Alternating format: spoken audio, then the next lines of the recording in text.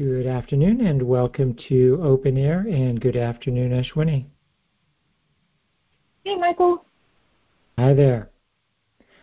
I have announcements here unless you'd like to start with something else. Go for it. Okay. A new group coaching class will explore what draws us to engage in caring for the marvelous planet we live on and the many ways conditioned mind tries to take that over. This 4-week class, The Gift of Engagement, begins May 10th, and the deadline to register is this Thursday, April 28th. And for these and other practice opportunities, visit livingcompassion.org. And a few reminders for today's show. If you'd like to get in the queue to talk with Ashwini, please press *6 and then 1. And a conversation on one topic and about 5 minutes would be great. Okay, I think we're ready, Ashwini. Great. Thanks, Michael. You're welcome. First caller, you are now live on the air, and would you please introduce yourself? Hi, Ashwini. Hi, Michael. It's Miriam. Hi, Miriam. Hey, Miriam. Hi. So I've been looking at self-hate since we did that workshop, and the exploration has been just amazing. So a place of great suffering for me is people who don't practice what they preach, people who act with an attitude of don't do as I do, do as I say, and what I would call control freaks. So I was doing a two-handed recording, and it was almost 30 minutes long, and at the end I was talking about in 2020, one of those Sunday workshops that we did, if we had all the resources in the world at our disposal, what would we do? And so I said in my recording, well, I would create a time machine and go back in time to when Cain killed Abel, and instead of having him kill his brother, have them talk it out. And then what occurred to me was that, oh, but I would rather kill a relationship than talk it out. Mm-hmm. Wow. So I'm not practicing what I preach, and I'm not doing as I... There it is. Right, Miriam. So I think that's the key insight. The reason we process all of this is that as we state the issue, right, a great source of suffering for me is control freaks or people who don't walk their talk, or however you describe that. And so whatever goes on for me around that, in an exploration of that, we realize how much we are like that, right? And so that's an important, and you can own, and you link it to doing self-hate work, which is really, really important, because if there's self-hate, I wouldn't be allowed to admit that I'm just like the very people that that ego hates. Wow, it's right? just go ahead. It's just so mind-blowing. It's just like when that realization hits, it's just like, I don't know, like a balloon being burst or a bubble being burst. It's the feeling that comes with it. It's just so, I don't know, it's like all the tension leaves my body, and just like, I don't even know how to describe it. Well, you don't have to, because while I can't project how the experience is for you, I certainly know that experience of how an insight has the ability for such transformation. Because as we stay with it, as we record about it, as we explore it, we get to sort of the bottom of it, right? Something that never made any sense to me, suddenly the whole thing is brought into the light of conscious awareness as a consequence of which there's a transformation of the content, right? And so there it is. There's the ability for you to practice, to use all your tools, to use the exercises that you have done over the course of the workshop in order to look at this piece of suffering for you. And it's very articulated as to what the content is that triggers the suffering for you. And in the exploration of the content, really looking to see what's going on for you. That means that you can affect or transform. Yeah. And then looking at it, because like with the assignment for this week, jealousy and envy, I was really glad to see the part about comparison, because that's where the suffering comes in for me, is not that it's like I didn't get the sense that I was comparing myself to others, but it's more about being compared to. But I can see that it's not true. It's that there is that very subtle level of comparing myself to others that I didn't quite see. I don't know if I'm tracking, Miriam, so let's see if I can replay this. I don't think this is quite what you said.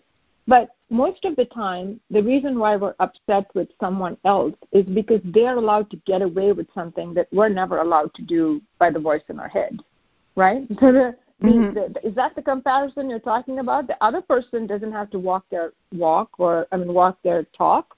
They could get away with being a control freak or whatever else, but I can't. I'm not allowed to do that. And yet we find that when we feel victimized by something, we are the perpetrator of it also. So you're right, the comparison is interesting. And are you saying that the comparison that was operating for you was a comparison between you and the other person's behavior? Well, it was more like because my mother would often say to me, well, like, why wasn't I like Aunt so-and-so's kids? And why wasn't I like my Aunt so-and-so's kids? So the suffering came in is that where I'm being compared and found lacking. And so, but I can see the subtlety of the comparison where I was, I don't know, I don't want to say feeling superior, but I guess that's what it is feeling better than. But I thought, but when I was working with the assignment, it was like I thought the suffering only came in because I was being compared to someone and found lacking by my parents or someone else. But I can see that it's not true. It's that I do feel maybe that, well, like I'm no better than Cain and Abel, really, than the one who committed a murder, because I do kill relationships. I do walk away from relationships, and I hadn't seen it until just half an hour ago. So the insight, so the broadening of the suffering process is not only that you feel found inferior and wanting in comparison to other people because you're less than, but you could also compare yourself to the equivalent of Cain and Abel and go, well, I'm just like that, right? There's that comparison, not to mention the comparison of feeling superior because you're better than somebody who doesn't walk their talk. Yeah. So there's all kinds of comparisons going on. But the most important thing, Miriam, is what you started out with, which is there's no self-hate in that. And what that entails is it's not about you, right? All of these dynamics that you're exploring are ego. They are the personality, the self, the illusion of a self created through conditioning and karma coming together. So that's the programming that you identify with, and it has all these dimensions. It has the dimension of feeling inferior and wanting. It has the dimension of feeling superior. It has the dimension of not being any different than the worst murderer that you can think of. And it has the dimension of condemning you for all of that identification. Right? So we just want to be really, really clear that what you're looking at is the programming, and it has absolutely nothing to do with you. Yeah. Anyway, it's been I just have so much gratitude for this practice. I can't even put it into words. And even when I try in a recording, there just aren't words. There just really isn't how profound and transformative and life-affirming it is. Mm-hmm. Yes, because how profound and transforming and life-affirming it is, because it provides us the mechanism by which not only do we get to see how suffering operates, right, how this process of personality plays out in the world, but because we have the ability to direct our attention, to be able to recognize when it's operating, right? Pay attention, recognize, okay, here's that superiority thing, here's that inferiority thing, and then that becomes the clue to this identification, right? To get back to presence from which love operates and not hatred. Yeah. And I just noticed today how much fun just noticing is. Yeah. It really is. It's so amazing. So deep, Gasho, for all these assignments and all the effort and the time and the thought that goes into it, because, oh my gosh, this practice has literally saved my life. Amen to that. Yeah. Thank you. Gasho. Gasho. Thanks for joining us, Miriam, and I will say yes to all of that. Ashwini definitely saved my life also, and that piece about just noticing, I had some big content today, and there were a lot of sensations in my body this morning, and the gift of just being with the sensations without the story is just miraculous. Yeah, it is miraculous, truly miraculous. Because then we just get to live, right, Michael? There's a way in which life unfolds. There's a lot of content, there's a lot of sensation, we're physically embodied, we have a mind, we have emotions, we have feelings, we are impinged by circumstances, and then all of it's there, and we just move through it, as opposed to, being that in some way, right? Yes. Being victimized by that, we are a participant in it. It's a very, very different orientation, yeah. Yes, very freeing. Yes, very freeing. And we have another caller here. The next caller, you are now live on the air. Would you please introduce yourself? Hi there, this is Jennifer from Whidbey Island, Washington. Hi, Jennifer. Hey, Jennifer. Oh, ego really did not want to get called on at all. It normally doesn't. No, that's true.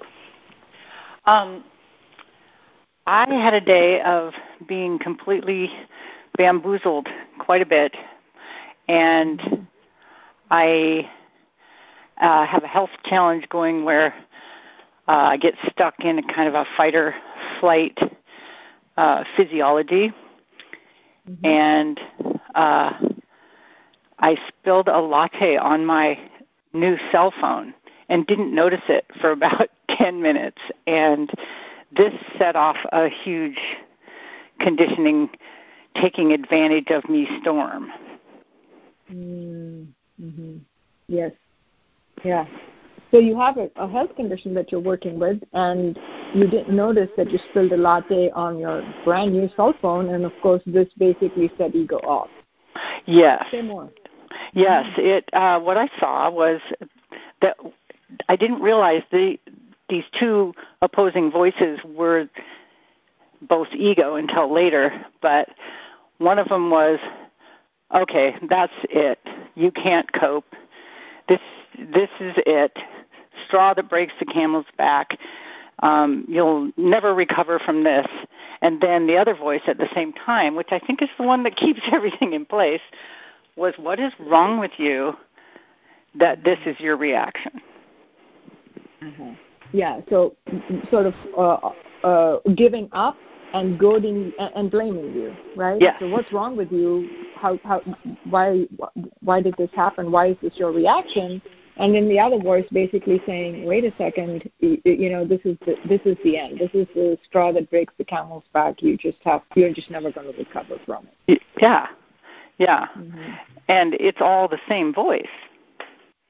big setup. Are you saying, Jennifer, that it's all the same process? That it's self-hate is what you're pointing at, right? Yes.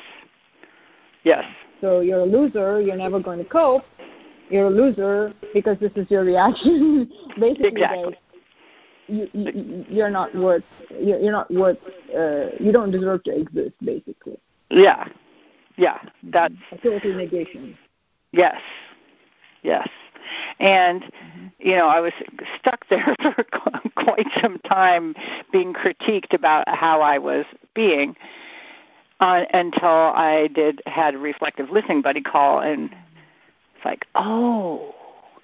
And I could see how ego translates to a physical sensation because it, winds up my back muscles that stayed that way the entire day. It's sort of like the physical manifestation of conditioning's voice. Mm-hmm. Yeah, and that's an important process point for all of us, which is we can't stay stuck in an identification believing ego until we have a mechanism by which we redirect the attention so that we can disidentify. And for you, that was your reflective listening buddy's call. And you got this, you heard yourself reflected and realized, oh, wait a second, I'm listening to and believing the voices of egocentric karmic conditioning, self-hate, and I don't have to. Right. And also noticing how that translates into how ego can translate into a physical manifestation, because the tension causes your back muscles to spasm. Yeah, it's good to see the connection, right? Yes, and then conditioning takes that and says, "Whoa, your back muscles are really tight. Something must be wrong," and then just goes off with that. Which is a perfect deflection, right? Something must be wrong implies that we never turn and look at what's causing the spasm, which is listening to a voice in my head criticizing me all day, right? Yes, because what caught my attention on the morning call this morning was if we don't see ego for what it is and what it's doing to us, we are not going to see our authentic selves. Yeah. Well, we have to know what we're not in order to know what we are, right? Because if we believe what we're not, we don't know what we are. Right. And that's exactly it. If I think I'm a loser, how could I believe I'm the perfection of all that is? Right. So when we hear the message of, okay, well, there's something wrong with you because of ha ha ha ha ha, we have to be aware enough to basically say, that's not me, that's ego. That's what disidentification is. Yeah. Yes. Well, I feel more relaxed already. Well, congratulations on catching on to the bamboozle. Thank you. And for reporting your practice success. Yes. We like hearing about those. Yay. Thank you. Thanks, Jennifer. Stay relaxed. Okay, bye. Bye. Thanks for joining us, Jennifer. And Ashwini, I love how life scheduled the RLB call on the same day for Jennifer. Something happened. Yeah, I think it's what you say, Michael. I mean, as long as you've scheduled something practice-oriented during the day, we can't stay stuck in identification, right? Because the awareness is always knocking. Yes, great. Yeah. And Ashwini, we're going to go to Good News Update, and then we'll come back and talk with more callers. Great. Thanks, Michael. You're welcome. All right, Jen, I'm turning it over to you for a Good News Update. Excellent. Thank you, Michael. You're welcome. Welcome to Good News Updates with Living Compassion. I'm pleased to be joined this afternoon by Rebecca, who is here to speak with us about a special retreat experience that she has had. Welcome, Rebecca. Hi, Jen. So just to set the context a little bit, one of the things that we're hoping to offer to folks when we get settled in our new monastery location up in Sequim is a version of what's called Marita therapy. And so in sort of preparation for that, looking at how that might go and is it a good idea and what kind of an experience would that be, Sherry invited you to have the experience directly. And so thank you for being with us this afternoon to talk about it. So maybe you could tell us a little bit about the retreat and your experience of it and like that. Oh, my gosh. It is, first of all, it's a thrill to be able to talk about it, and because it has been such an amazing, transformative, just doesn't even begin to describe it, experience, really an enlightening experience, you know, and so just a little bit of the elements that I think have made it so amazing. It's set up where there are no distractions. You know, I'm given a schedule. We follow the schedule, and you know, and there are just, you know, there are working meditation periods, and everything sits, and all the things that we normally do on retreat. But the way that this is put together, and the support, and the spaciousness, I tell you, I mean, I think it's great for anyone, but for old timers especially, I think it is just shone a light on so much of my practice that had sort of kind of gone under the, you know, in the shadow where ego can lurk and hide out, and I hadn't seen it, and it's like there's the floodlight on it. Yeah, well, it's so brilliant, isn't it? Because structure always, I mean, we talk about it endlessly, but ego hates structure, and it's why it's such an ally for us. And to change the structure, so anytime we make a change in the structure, that's always going to mirror something. But it sounds like what you're saying is the simplicity of this structure. So first of all, you're given the schedule, right? So that's your schedule. You don't have to think about it. I mean, people always talk about that on retreat. That's one of the huge reliefs of being on retreat is you don't have to think about whether you feel like meditating. You're just meditating at 7:30. That's what's happening then. So there's that element to it. There's the working meditation. And the simplicity of it, right? So just truly being left with your own experience, and it sounds like one of the things that's done for you is really bring up those places that can hide in plain sight, all those ways that conditioning might be there, but you don't see it because it's not reflected so starkly. Exactly. That's it, the reflected so starkly. Because, you know, in the spaciousness and the simplicity, there are hours and hours where I'm just watching the mind, just watching it. And I mean, you know that thrill in your first retreat when I feel like I'm on my first retreat again, because it's like, oh my God, I did not realize this was going on. And so in that place of being able, again, to have all the decisions taken out of one's hand, you know, I was shocked. I don't, maybe it was everybody, but I'll just speak for myself. Had no idea how frequently I turned to conditioned mind, just about little things. Am I going to pick up this thing now, or am I going to make that, you know, whatever, you know, just little things. And when that, and up to conditioned mind, ego saying, you know, and when those are taken away, through, you know, and plus you have the wherewithal, you know, some experience or whatever in awareness. That's why I think it's so for old timers, you know, to have that expanded awareness, to be able to see it. It's just powerful. Yeah, that's brilliant, because it really does. Having that level of practice would be such a benefit in that situation, right? Because those are pretty subtle nuances that I project you're pointing at. Although, as you say, two things you said that make it sound like it would be incredible also for someone brand new. Because that first retreat, we all remember that first retreat. It was like, whoa, everything's shiny, and it's like, I've never seen green before. Look at that green. And, you know, the smell and because we get here. We really were facilitated to get present maybe for the first time in our lives. And so it's almost like getting to have that experience again, where over time, conditioning can creep into our practice without us realizing it. And one of the ways that you talked about that was these tiny little decisions constantly, places where we may not realize we're turning to conditioned mind. But to have all of that decision stripped away, so as you say, you've got your schedule, and then in the working meditation, it's literally, okay, please do this at first and do it this way. Now next do this. Oh, yes, I love that element. I mean, nothing to figure out, because it's boom, boom, boom. I love the specificity of the work notes, that they're handed to you, they're posted. Mm-hmm. So do this. It will be found here. You will use this. It's like no need to go up into conditioned mind. And if there's a question, mm-hmm. here's exactly what you do. You address these questions here. This. It's like so kind, mm-hmm. and to see it as the kindness that it is first of all huge. That okay, I just am.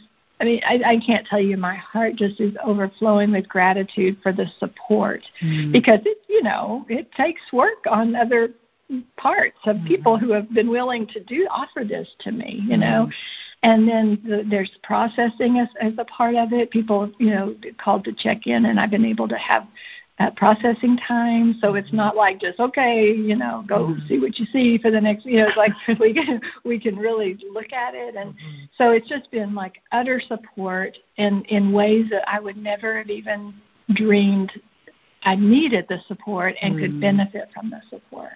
Well, and two things that you really brought in there that seem worth underlining, because you said you've used the word spacious a couple of times, and then you just mentioned having a chance to check in and talk about what you're seeing. Mm-hmm. But one of the things that doesn't happen in this structure that that a lot of retreats do have is, groups. Mm-hmm. So some retreats we're in groups 3 times a day, mm-hmm. and we've got exercises and we've got homework, and we joke that we're quite busy when we're on retreat, right? Whereas this has an element of that spaciousness where you're really given the opportunity to be in your own experience, and it's funny to say it this way, but really you described it.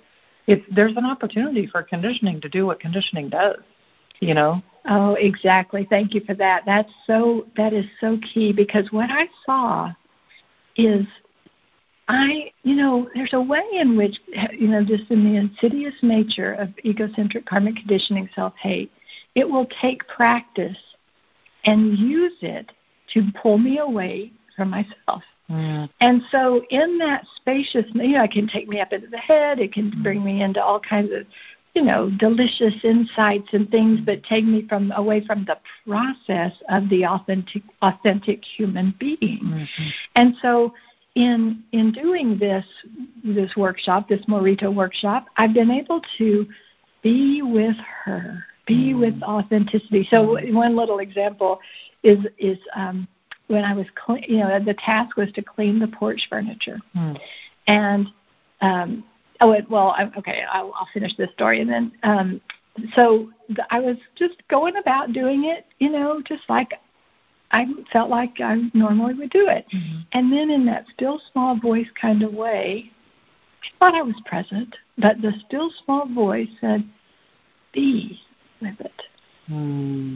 Be with it. Mm-hmm. And I realized I had been doing porch cleaning or furniture cleaning, And so I went back and I wiped down the bench that I had just wiped down and was really with it. And not in a, oh, I love this bench, not in a conversation about being with the bench, but in a being. And in that moment of being with that, it's what we say all the time, but, the authentic human being was there, because there's no separation, I don't know. Yeah, it's one of those places, isn't it, where you just wish, what are the words to describe that profound experience where you suddenly drop into something that we talk about all the time, but you're quiet enough, there's the space enough to hear that still small voice and to have that experience of truly being, that distinction that we talk about all the time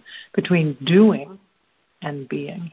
And in that way, in those moments, in that time, everything, the cleaning of that bench became a service, an act of love, an offering of love. And there was no, and I certainly wasn't excluded from that love. It was everything was love. And just getting to see those, like you mentioned, there's no reading or writing and all that kind of stuff. No participating in all the groups, but just really getting to be. And I don't know. I just, it's just powerful. And so I'm hearing a yes. I'm hearing this is worth pursuing in our new home. Oh my gosh, yes, an overwhelming yes. Well, Rebecca, thank you so much for being with us this afternoon to talk about your experience of it, and really looking forward to, offering it and experiencing it for all of us in our new home. And the article to watch. Yes, and that Rebecca's going to write the Everything is the Buddha article this coming month on this experience. So watch for that in the newsletter to learn more about it. Thank you, Rebecca. Thank you so much. Gasho. Gasho. And Michael, we'll turn it back over to you. Wonderful. Thank you, Jen, and thank you, Rebecca. And welcome back to Open Air. And Ashwini, that sounds fabulous. Oh, yes, I think it sounds absolutely fabulous. I think we really, really, all of us, I want to do it as soon as possible, Michael. Yeah, me too. And in the meantime, we have more callers here. Okay. Next caller, you are now live on the air, and would you please introduce yourself? This is Laura in San Diego. Hi, Laura. Hey, Laura. Hey. When you just have that sense that you're going to be unmuted, and then it happens, and it's just fun. So I had a cancellation tonight, so I'm just here, and so I was really working hard to not come up with what to talk about because because. So let me just sit for a minute because there's just so much going on in practice, and so there's so much to look at and so much to talk about. As we say, never a dull moment. Never a dull moment. Yeah. Sometimes that's with joy, and sometimes that's with tears.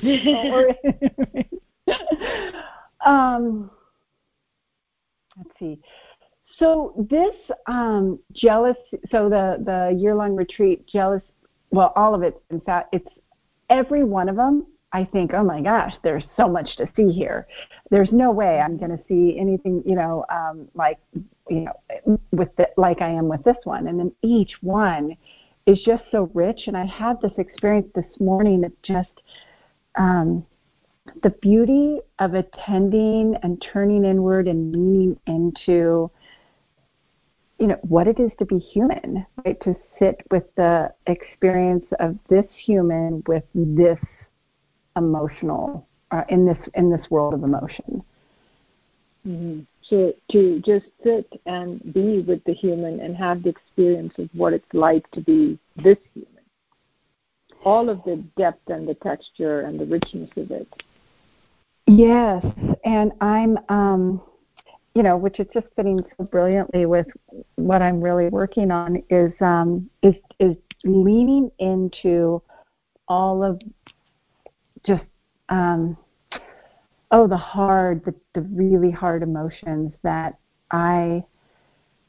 it's not like I've avoided. It's like I have this orientation of like I dealt with that and it's done and it's gone, and so I'm done with it. And so that kind of forgetting that as a sentient being, things like you're like constantly in relationship with a variety of emotions in any given minute, hour, right, day, month, week, and I've been unaware that I've been, there's a phrase called kind of spiritual bypassing, right, that I've been kind of bypassing my own human experience and covering it up with this positivity that again has been a wall between me learning how to just be with the tenderness of this human. Mm-hmm. And you're right. It's so wonderful to catch on to that, right, Laura? Because that positivity that you're talking about is an identity. It's a persona, right? And the process of that really is bypassing bypassing being with your emotions. And you're right, that term is spiritual bypass. So we keep talking about, yes, it's wonderful to redirect the attention when it's the 115th time that ego's telling the same story. But that doesn't mean that we don't, with a two-handed recording exercise, explore what's going on for the human incarnation in order to bring into conscious awareness what ego doesn't want us to face. Because the path to ending suffering is through the suffering.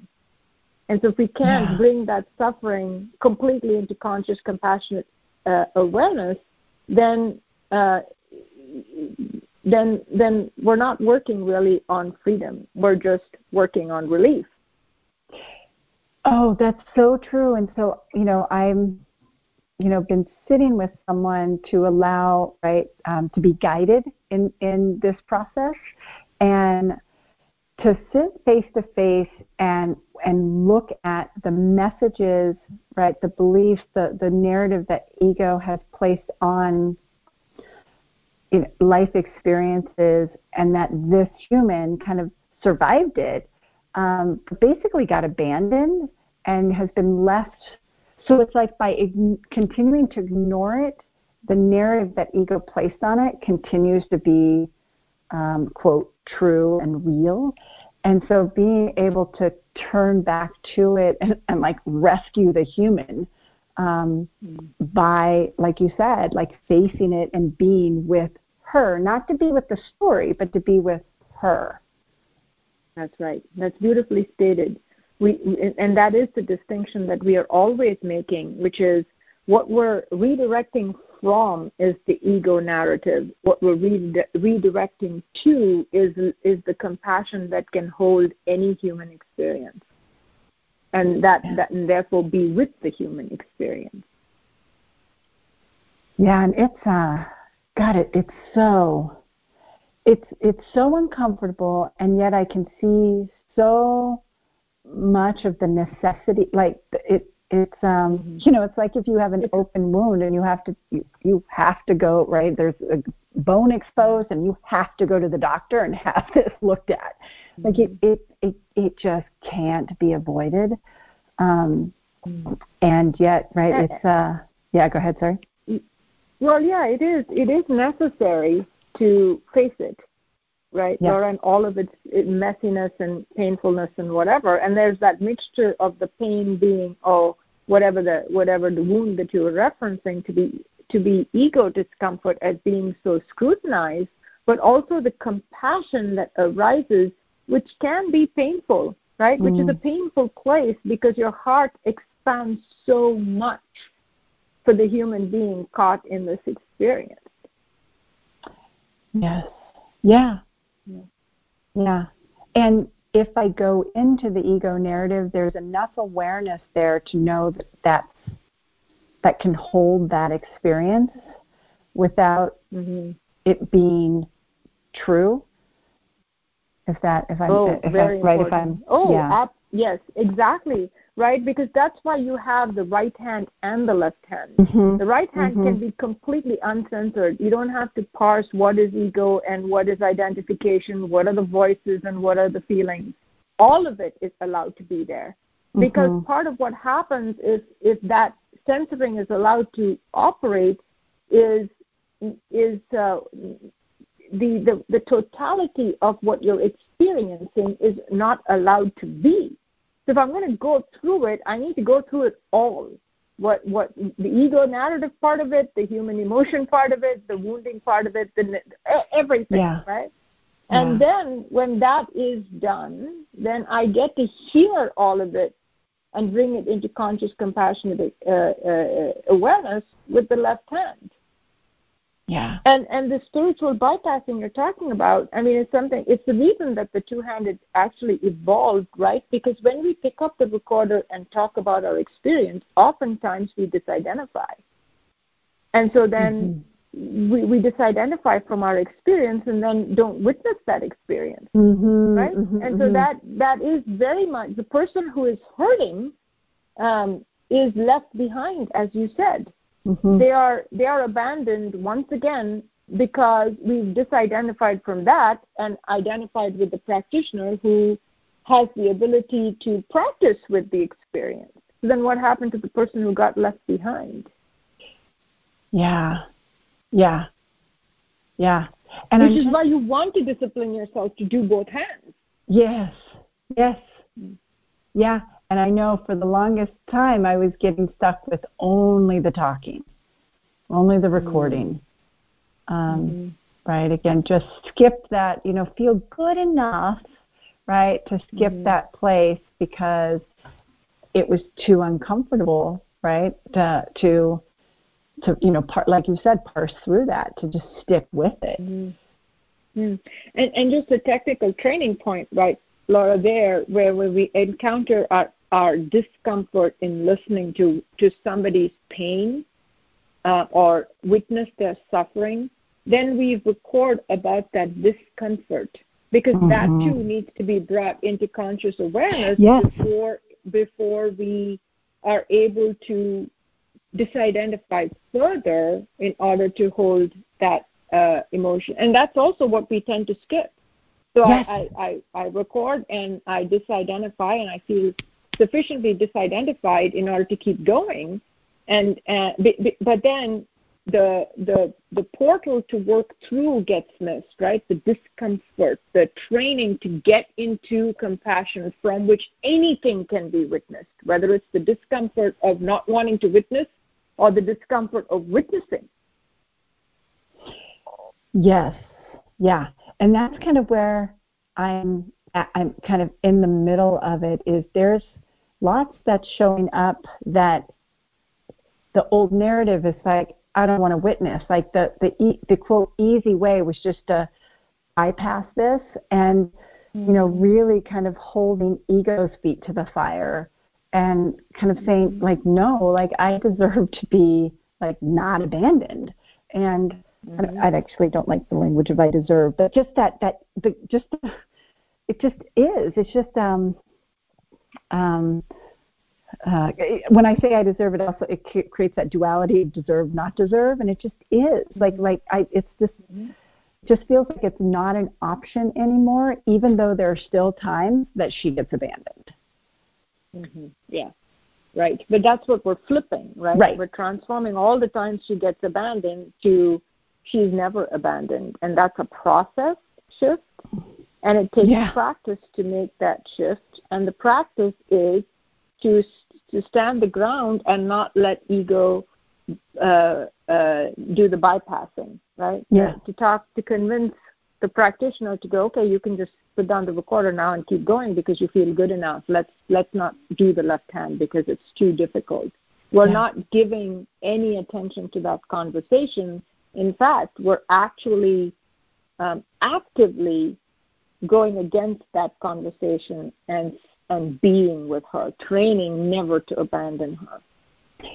Yeah, I mean, the word training is just it's so powerful in so many different contexts because we're in every right aspect of it, there's a training element. And so, yes, because, Laura, for me, the reason that the training element is so powerful is it divorces the content from the technique, right? So I can practice the technique over and over again till I get good at it, so that it becomes available to me in that challenging scenario. Because all I'm doing so if I keep listening to whatever I'm listening to and I feel I don't want to listen to it or I'm bored or whatever, but I train to just listen, then the capacity to listen becomes available. I have that training. So when I feel uncomfortable witnessing something, I go back to that technique of I can listen to anything because I've trained to listen. Yeah. The place I'm finding it so again, this is where the positivity can come in, or like but that, it'll,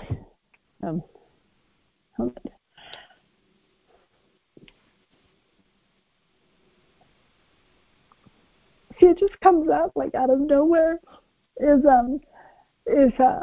when there's this moment of just like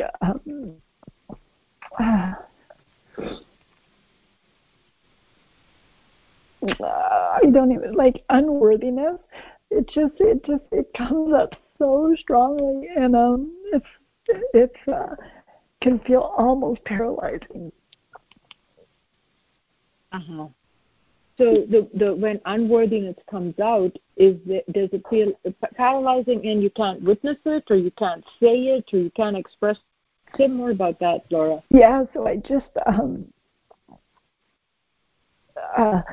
it just will feel so overwhelming that I just like it feels almost like an addiction of sorts in terms of like I can't not distract or not escape.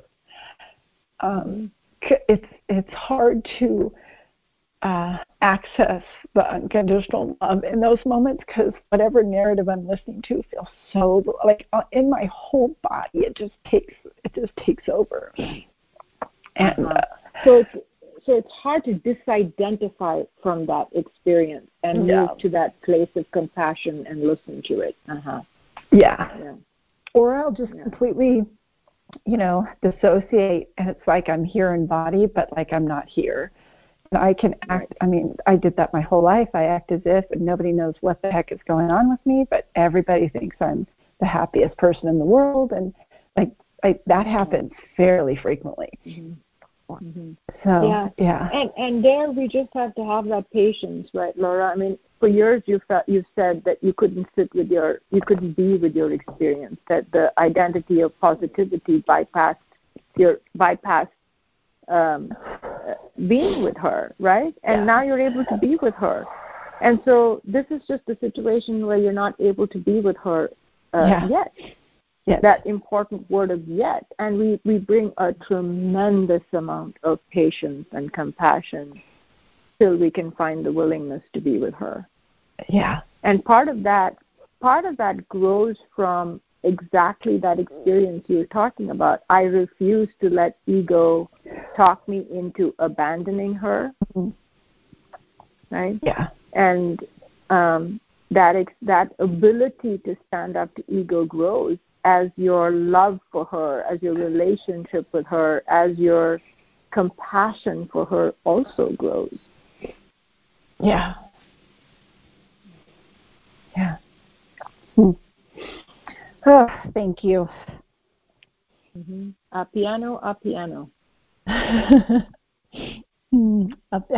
is that? Can you say more about that? Slowly. I love it. Right.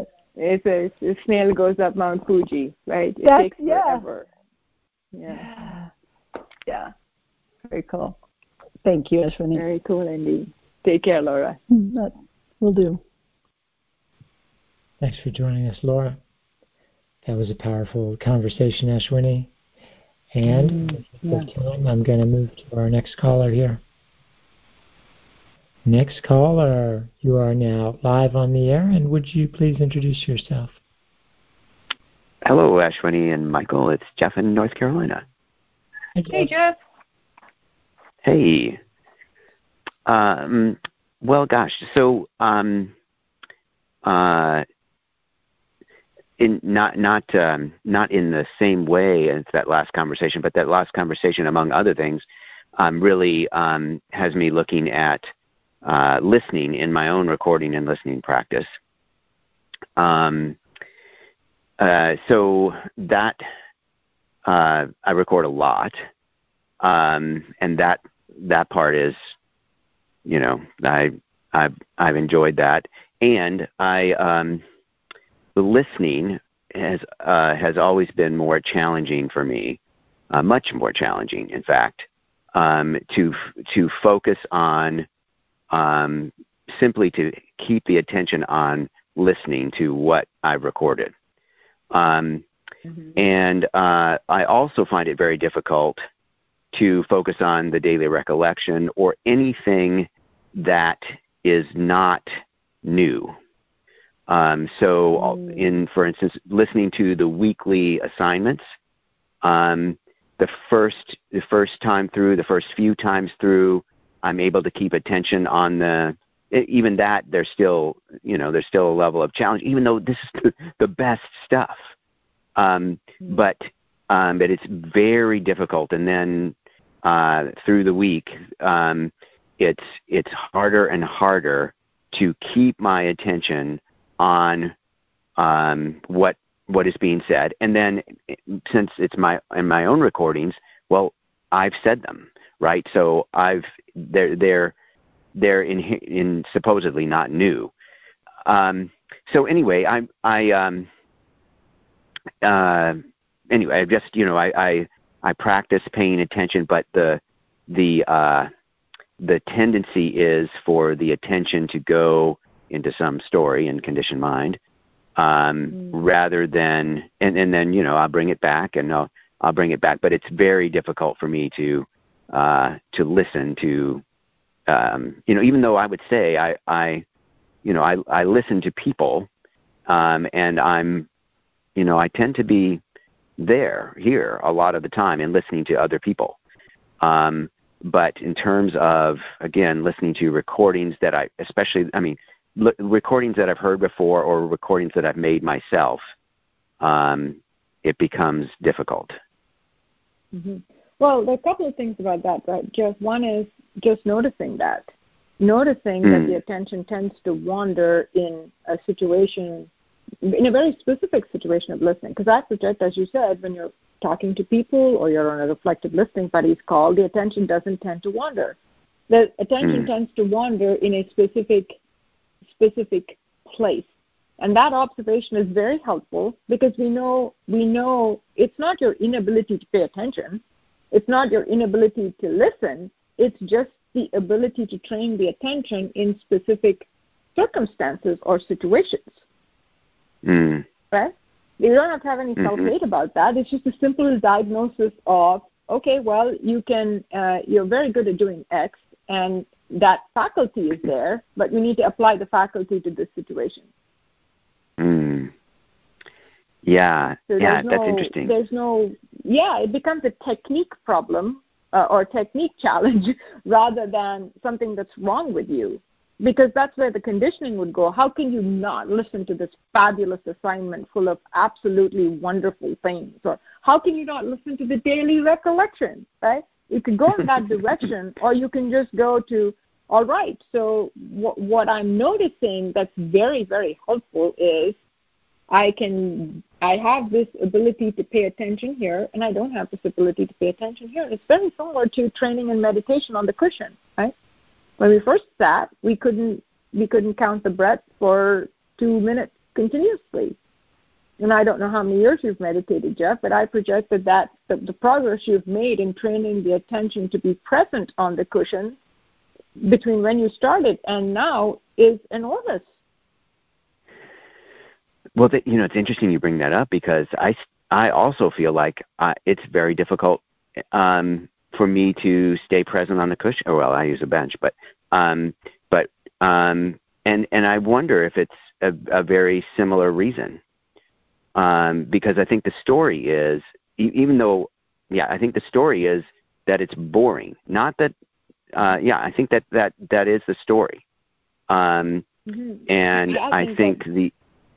What's that? Sorry. No, go ahead. Well, the story is that it's so what I'm, as when you spoke about, say, a reflective listening buddy's call or listening to something else, what I'm seeing is that there is a lot of interest in those, or in this conversation. There's a lot of interest, so the attention is really focused. And I think a lot of what happens is I don't know for sure, but it seems like I'm buying some story that there's not much here for me. There's not, nothing new or not that something really interesting, and then the attention starts to go up into fantasies and thoughts and whatever. Yeah, that's also something you're noticing, right? So the quality of when you pay attention is if there's interest, and the quality of not paying attention is when there's nothing reflecting ego, which is boredom. And so the cure for boredom is more attention. Mm-hmm. Yes, that is the more. Right. So if I'm wandering around saying, "Oh my God, I'm bored," and I turn my attention to this beautiful leaf in that the light is glistening on, and the closer I pay attention to the details, the boredom vanishes, right? And so it's interesting, Jeff. I think that it's important to have that expanded awareness and all of the observations that you're making around when you can pay attention and when you're not paying attention. But the fact is, in the ultimate analysis, what you're arriving at is either attention is either on a story, which controls your ability to be present, or it's here.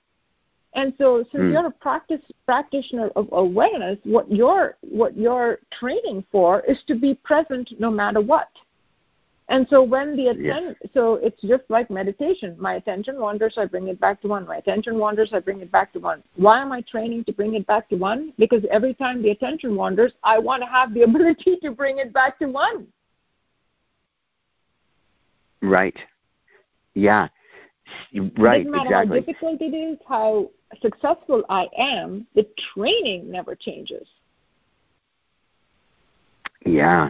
So so interesting. While you were speaking, what I watched was I watched the I don't want to. I saw the I don't want to.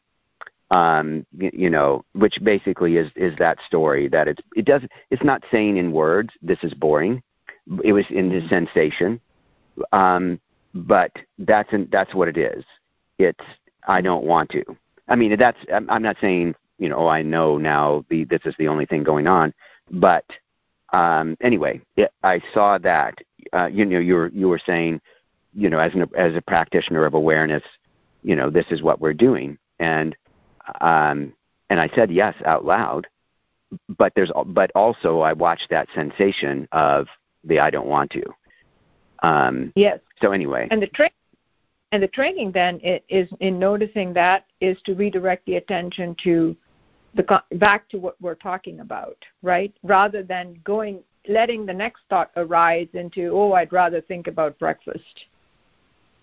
So you're practicing at a level of watching the thoughts so carefully that your expanded awareness can be aware of attention in this conversation and attention switching to I don't want to and redirecting the attention back to this conversation.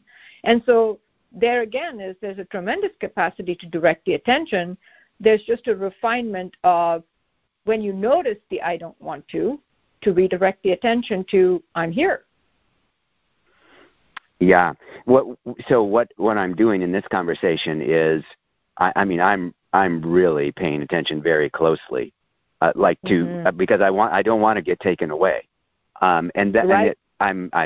that's what I'm feeling like is what's required on the bench, on the meditation bench, and in listening to recordings. And we can set ourselves, because what I was going to say is, for me, that happens when I watch myself drift in a conversation for the same reason that you're talking about. I reflect internally if I'm listening to something, because reflecting internally requires a level of presence that is the same as reflecting externally, right? So if I have to reflect what the person is saying to me, I have to be paying attention. And so one way to we anchor the attention with the breath and the counting in meditation. We can anchor the attention through internal reflection in any conversation that we're having where the attention drifts from listening. Mm-hmm. So if I'm listening to, say, my own recordings, for instance, then I can be internally reflecting them. That absolutely, because then there's a training to internally reflect whenever you watch your attention wander in a domain of listening. That's how you train. Because it's not so much that you need to be interested in your recording, and that would be great if you're interested in the content, but oftentimes all you're really interested in as a practitioner of awareness is to stay present.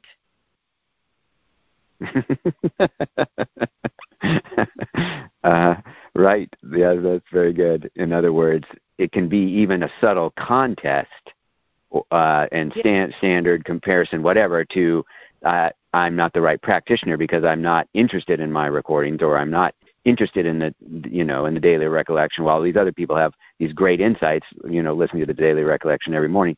But it doesn't. But all of that is, all I'm doing, as you say, is I'm just watching.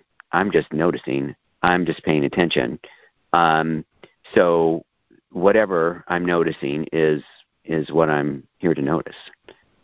Right, and I'm interested in training, however challenging, however resistance plays out, in training to be present in the domain of listening. And the way I stay present is reflect. Become actively participating in the process than passively causing the attention to drift. Reflection is an act of active presence, right? So I can't reflect out loud in most situations, but I can absolutely reflect internally, which requires me to participate and is the antidote of boredom. It's participation and attention. Right. Yeah, right. It's, no drifting off. I mean, well, that's not to say I won't drift off, but it's a real, in order to practice the reflection, I absolutely have to be right here. That's right. And that's what you're going for anyway. That's all you're going for anyway. Yeah, that's very good. That's very good. All right. Thank you very much. Thanks for joining us, Jeff. And Ashwini, that was fun. That was a great conversation. Yeah, it was really fun. Yeah, and I was practicing what you were suggesting, that internal reflecting, as you and Jeff were talking, and it's great. It does. Keeps me here, brings me here, keeps me here. Yeah, it's my secret favorite tool. Secret no more, huh? No, exactly. Yeah. So all right. Thanks, Michael. Thank you, everyone. Go happy, Ashwini.